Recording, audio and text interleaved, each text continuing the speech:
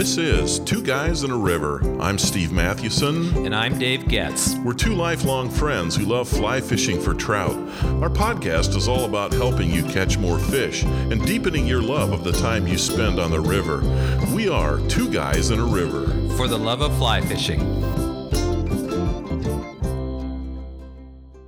In April 2005, I was living near Bozeman, Montana, and Dave flew into Bozeman for our first fly fishing trip together since college.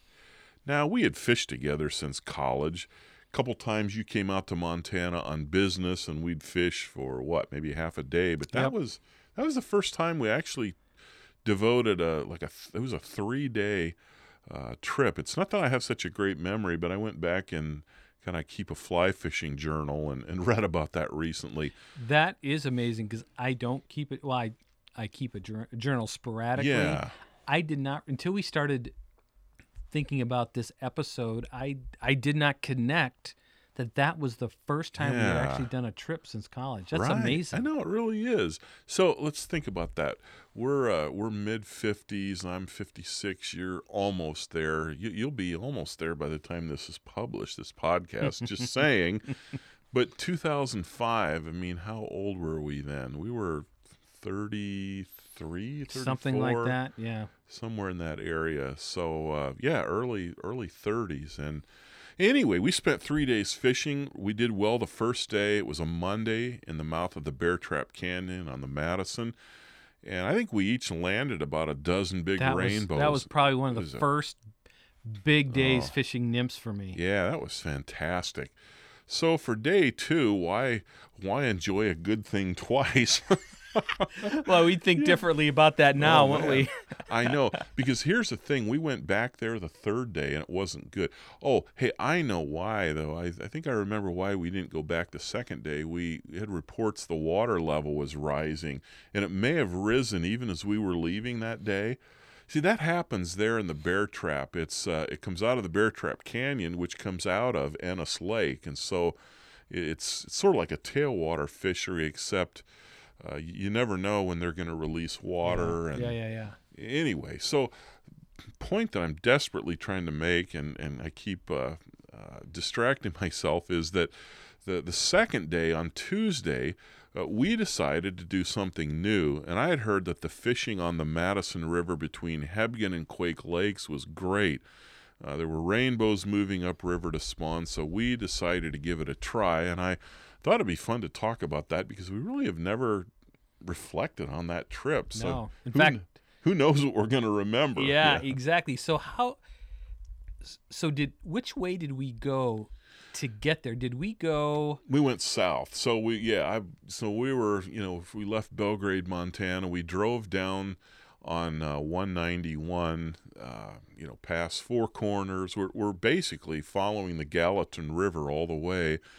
And then a few miles north of West Yellowstone, we took the road that takes you over to eventually take you over to Ennis, but it follows the Madison River, and that's where we were. So now you always tell this story when we go down, but that must be on the other way back about the mountain men who abducted that runner. Oh yeah, that where they captured them was just off the Norris Road. And that's coming from Ennis when we came back that way. Right, yeah, that kind of cuts off. Yeah, just we took the cut off the Norris Road as we're heading north of Ennis, and then instead of going all the way up through either Three Forks or to the interstate. So we came back that way. But yeah, we drove down that day. That's a 98-mile drive. I MapQuested it. I don't have a stellar memory, but you remember how wintry it was that morning? It was a lot of snow coming down. And this is April. April 19th, in fact. I looked. And it was snowing. It was it was a cold day. Yeah. And the rivers obviously were not blown out yet because the snow hadn't come off the mountains. And so actually it was a perfect time to be nymphing for those spring spawners. I think we may have ended up there a little bit later, probably a couple weeks earlier might have been the prime of the we were definitely at the back of the runners, but that was fun. Interesting stretch of river, isn't it? I mean, there's not much to it. No, there isn't. I mean, is it even a mile? Yeah, I'm not even sure. It's terrible that I don't know, but yeah, just between Hebgen Lake and then Quake Lake, which we'll talk about in just a moment. It's often crowded with fly fishers. Yeah, I mean, they stack up in there. I know, and it even got to be that way. I mean, we didn't stay that long. What we were there, maybe 2.5 hours. Yeah, 2.5 hours. Yeah. But there were guys there parked, and we got in at a pretty good time. But it's not like we had the whole place to ourselves. No. And there's some really, really deep pools. Yeah, really really nice runs in that little stretch. Yeah, just gorgeous.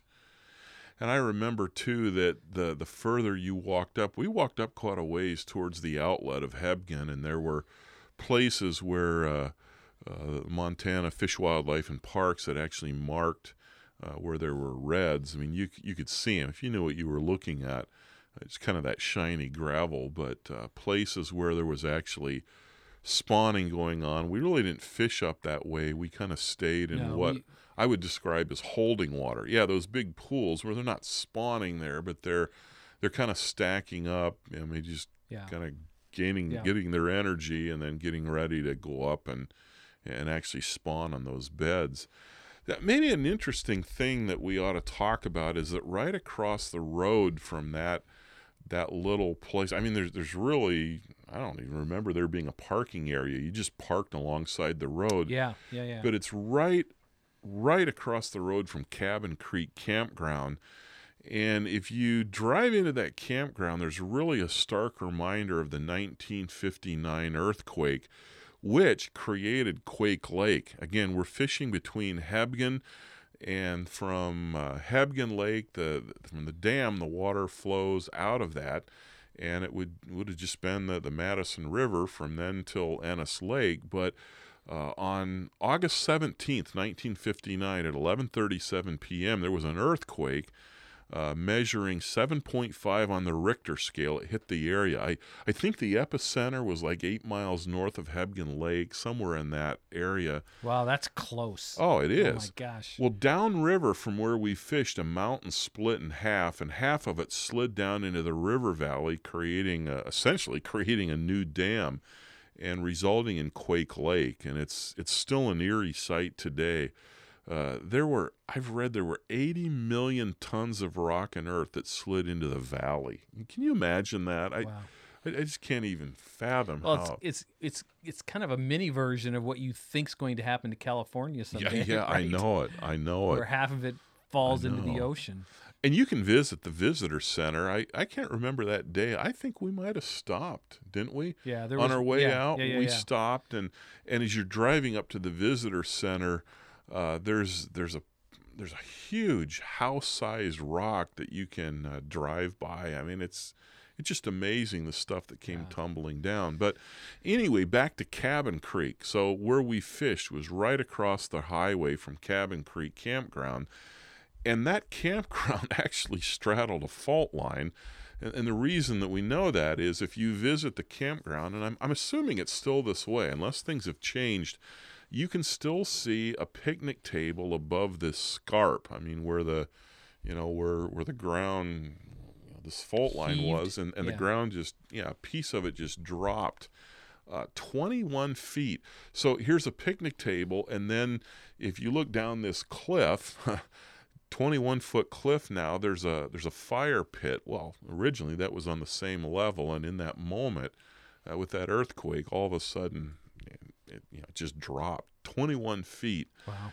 Now, from what I understand, nobody in the Cabin Creek Campground died, but there were 28 people who died as a result of that earthquake, and most of them were right there in the area just south of there, near where the visitor center is. So they drowned, or what happened? No, they were just got caught in all of that rubble. Huh. As it came down, some of them just got buried by that. I don't think they drowned. It wasn't that as much as they just water. got Yeah, suffocated. it's just a Madison, right? Yeah. Right. You know, I read too that one other thing about Cabin Creek before we get back to fly fishing, but that day there were two newly married couples who were camped there, and they fished the river across from the campground, and they caught nothing. They didn't, and they said too they didn't hear any birds or see any critters running around. They said it was just kind of a strange day. In fact, this was in there was a news article in the Bozeman Daily Chronicle back in 2009. I think it was the 50th, the 50th anniversary. They ran some articles, and anyway, they interviewed one of these guys who said, yeah, we were there, no birds, no critters running around. They said it was a strange, kind of an eerie day. But in a last-ditch effort before heading back to their cabin, one of the guys plopped his line in just off the bank. Well, that had to have been right where we were fishing that day. And he caught a 5-pound brown. Wow.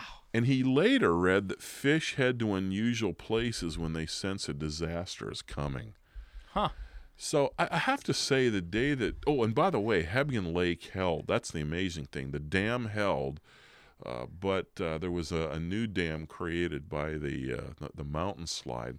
But I have to say, Dave, that day when we were fishing that, I thought about that. Thought about those stories and maybe with the weather really overcast, snowing, and the whole area is kind of eerie. Then when we left, you drive by Quake Lake and you can still see dead trees sticking up above the water, and it's kind of an eerie sight. Isn't it? Wasn't there a book written by a woman whose husband was killed? Yeah. Or a husband whose wife was killed? Yeah. I forget the story. Irene Bennett Dunn, she wrote a little book, really a good book. She lost she and her husband, they were from Idaho, and their 4 kids were camping, and her husband and 3 of their kids were killed. That's just horrible. I know. And her youngest survived, and he was in a hospital in Ennis, Montana for a while with a broken leg. And what a heartbreak. But she came back. I think she was in her 70s. She wrote the book and came back and visited the site. I can't imagine the emotion. No, I can't either. Yeah, I guess that's part of fly fishing too. Once in a while, you're on stretches of river that have there's a backstory to them. Yeah, that's not even related. Well, that's to fly definitely fishing. one of them. I tell you, and you could see it just the way the river flows through there. Yeah. There's also like some old machinery. Remember that is on the other side of the river. Mm-hmm. And it's just strange because the pools are really deep. Yeah, they are. It's not like the other And it's kind of, I think it's some of that too, maybe because it's starting to back up from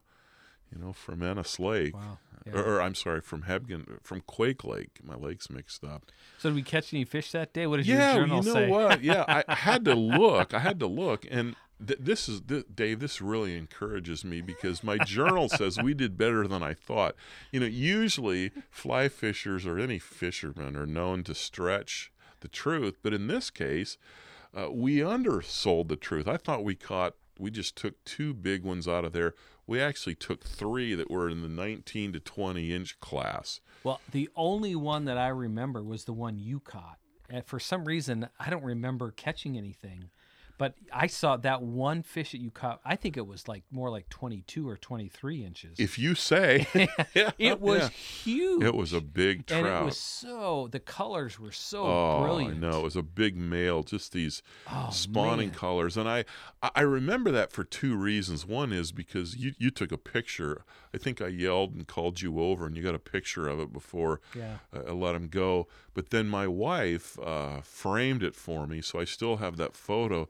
But the other thing I remember about that trout is it was hovering near the bank of a side channel just below the highway. I remember that. Which I think is where that guy caught that big brown fish. And that's why he was surprised. Well, I was surprised because I remember it's hard to describe it, and I don't remember exactly how that channel ran. All I remember is that to get from point A to point B, it was quicker to wade through that channel, and so I was actually headed upriver. I'm sure you'll be surprised, Dave, that I kind of left you. Me, I have to move fast, so I'm heading upriver, come to this side channel, and before I crossed it, I just stopped and I looked, and I see this big trout. Like, whoa, I got to give this a try. And I've had this experience before where you see a fish and then you spend all this time trying to catch it. It just doesn't work out. Like Spring Creek, all those fish we used to see on Spring Creek could never get one to rise to anything. Well, I drifted an egg pattern by his nose, and I think I caught him on the egg pattern. We were using egg patterns, and then the size 18 little red brassies, or maybe I had a Dave's Emerger or something as the dropper, but it was a little red fly, and I'm pretty sure that it was on that egg pattern. But that was a kick, because I saw that fish and kind of stalked it, and it actually worked out. Maybe that was the big shock. I have not done that well. I know people go all the time to Australia where the water's really clear, and they do a lot of sighting of fish. Yeah. You have a sighter, somebody who's, or a Yep. spotter, somebody who's spotting the fish, and then they go stalk them, and that. I mean, you have to be. Your first cast has to be I know. perfect. Our friend Gary Borgers talked about that Yeah. too. I know. I think, man, I wonder how I would do. Yeah, not a lot of false casting. Yeah. It's like you get one shot, and that's it. Yep. Yeah. Oh, that's about it. But really, that was kind of the. I guess that's about the extent of the fishing. I mean, what else can you I just say? don't It remember was just catching much myself. no. Did you catch all three?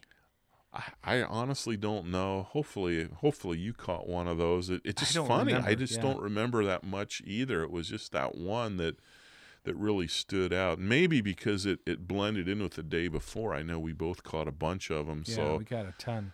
There was that one stretch the day before where you remember every cast they were hitting. oh, I know it. It was amazing. It Yeah. really was. Maybe though the most shocking discovery that we had that day was on the way back. Dave, do you want to take it from here?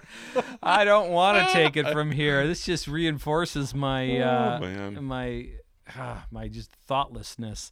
Well, I can say that if I do become more forgetful as I get older, I can say that even when I was young, I was forgetful. Exactly, So I yes. must not have either dementia or Alzheimer's. But I left the rod on top of my truck, and it wasn't until about halfway back. I think we were 50 miles on the way back of about a 100-mile trek, and I went, I said, I think I left my rod on the top of the right. truck. We stopped, Yeah. and look, this is a little red Toyota Yeah, pickup with a topper on it. yeah, exactly.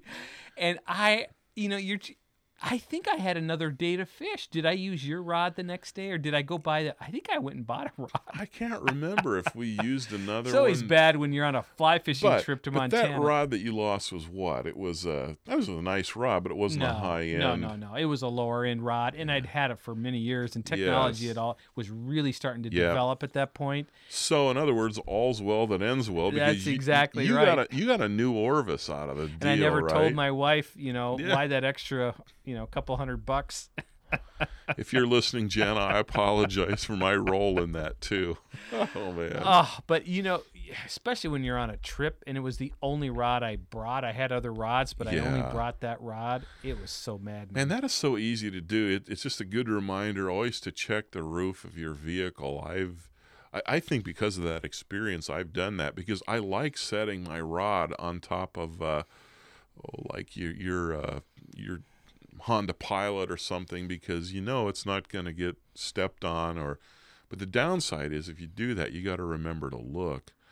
The only other time I remember as a kid when we left something on the roof of a vehicle, we were my dad and I were deer hunting in western Illinois. It was shotgun and slugs, but we were at my uncle's place, and he hand loaded shotgun shells. Of course, we like to pheasant hunt as well, so he had hand loaded, I think it was like 100 shotgun shells, and so we're heading to go deer hunting that morning, and we're packing. In fact, I'm sure my dad he had this little Chevy Vega. The Chevy Vega. I remember and those. the Ford Pinto. Those were Yes. the first small cars, but this was like a hatchback. It was it looked like one of those little Subaru Outbacks. And so he set these 100 shotgun shells, and we're loading the rest of our stuff, and we're in a hurry. And I remember driving down the road, and my dad goes, "Oh no!" And I could hear this noise. of like rocks. Rocks are hitting the pavement. Well, it was these shotgun shells, and it's early in the morning, so we stopped, and I still remember we're picking up all these shotgun shells, and some of the rims on those things were kind of dinged. Yeah. But thankfully, none of them discharged. I guess it would have been a perfect storm to hit the primer just right for that to happen. Yeah. But the one thing in defense of, I remember when we got off the river, it was really cold that day. It was. And it was really, snowing. It was. So we were really kind of sleeting, wasn't it? Yeah, it was. Really blustery. And where we parked, there was a ton of snow.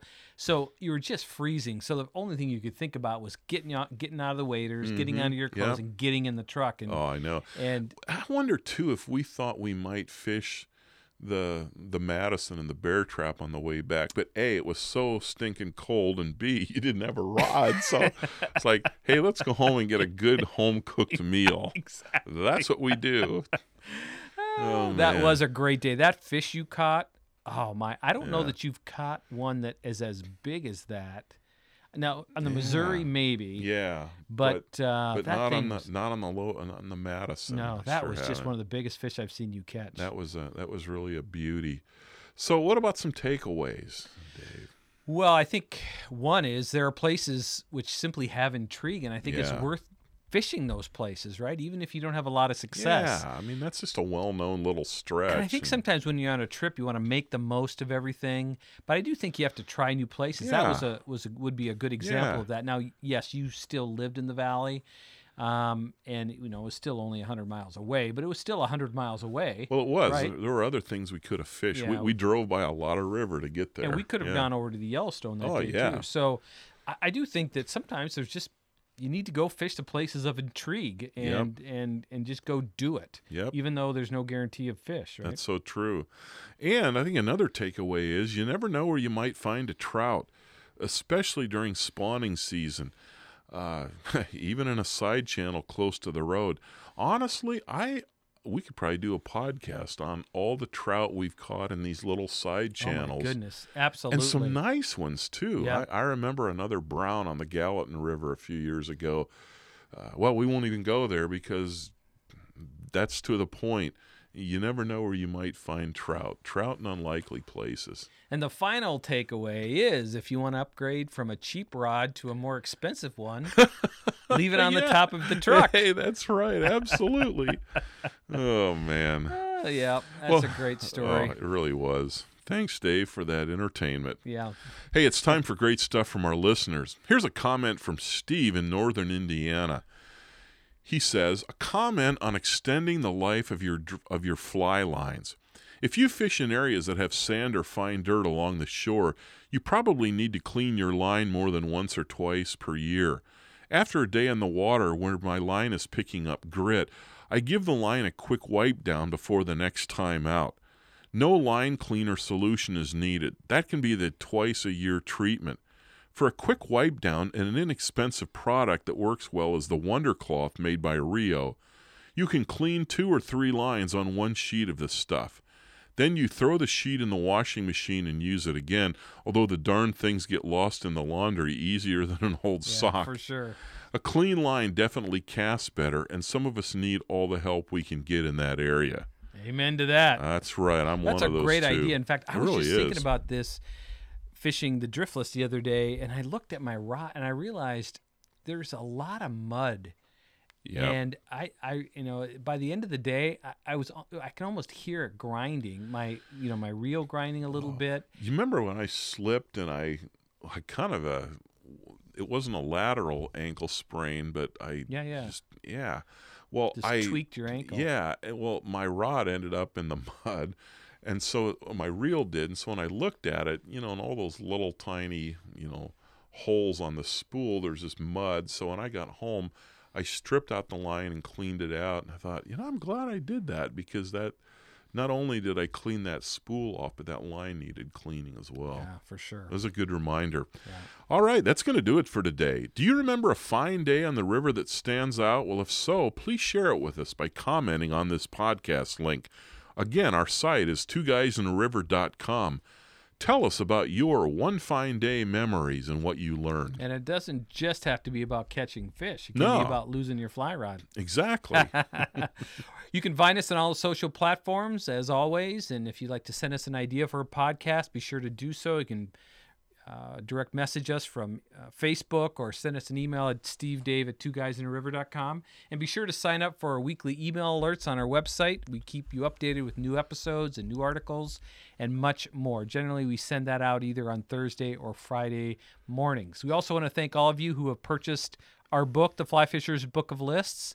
And it's really a cliff notes of all the fly fishing hacks and tips that we've accumulated through the years. And for those of you who haven't purchased it yet, you can find it on Amazon. One last thing, continue to refer the podcast. That's how we grow. And we've grown significantly over the last year. We're just very grateful for that. So continue to refer the podcast. Well, thanks again for listening. I'm Steve Mathewson. And I'm Dave Getz. Until next time, we are Two Guys in a River. For the love of fly fishing.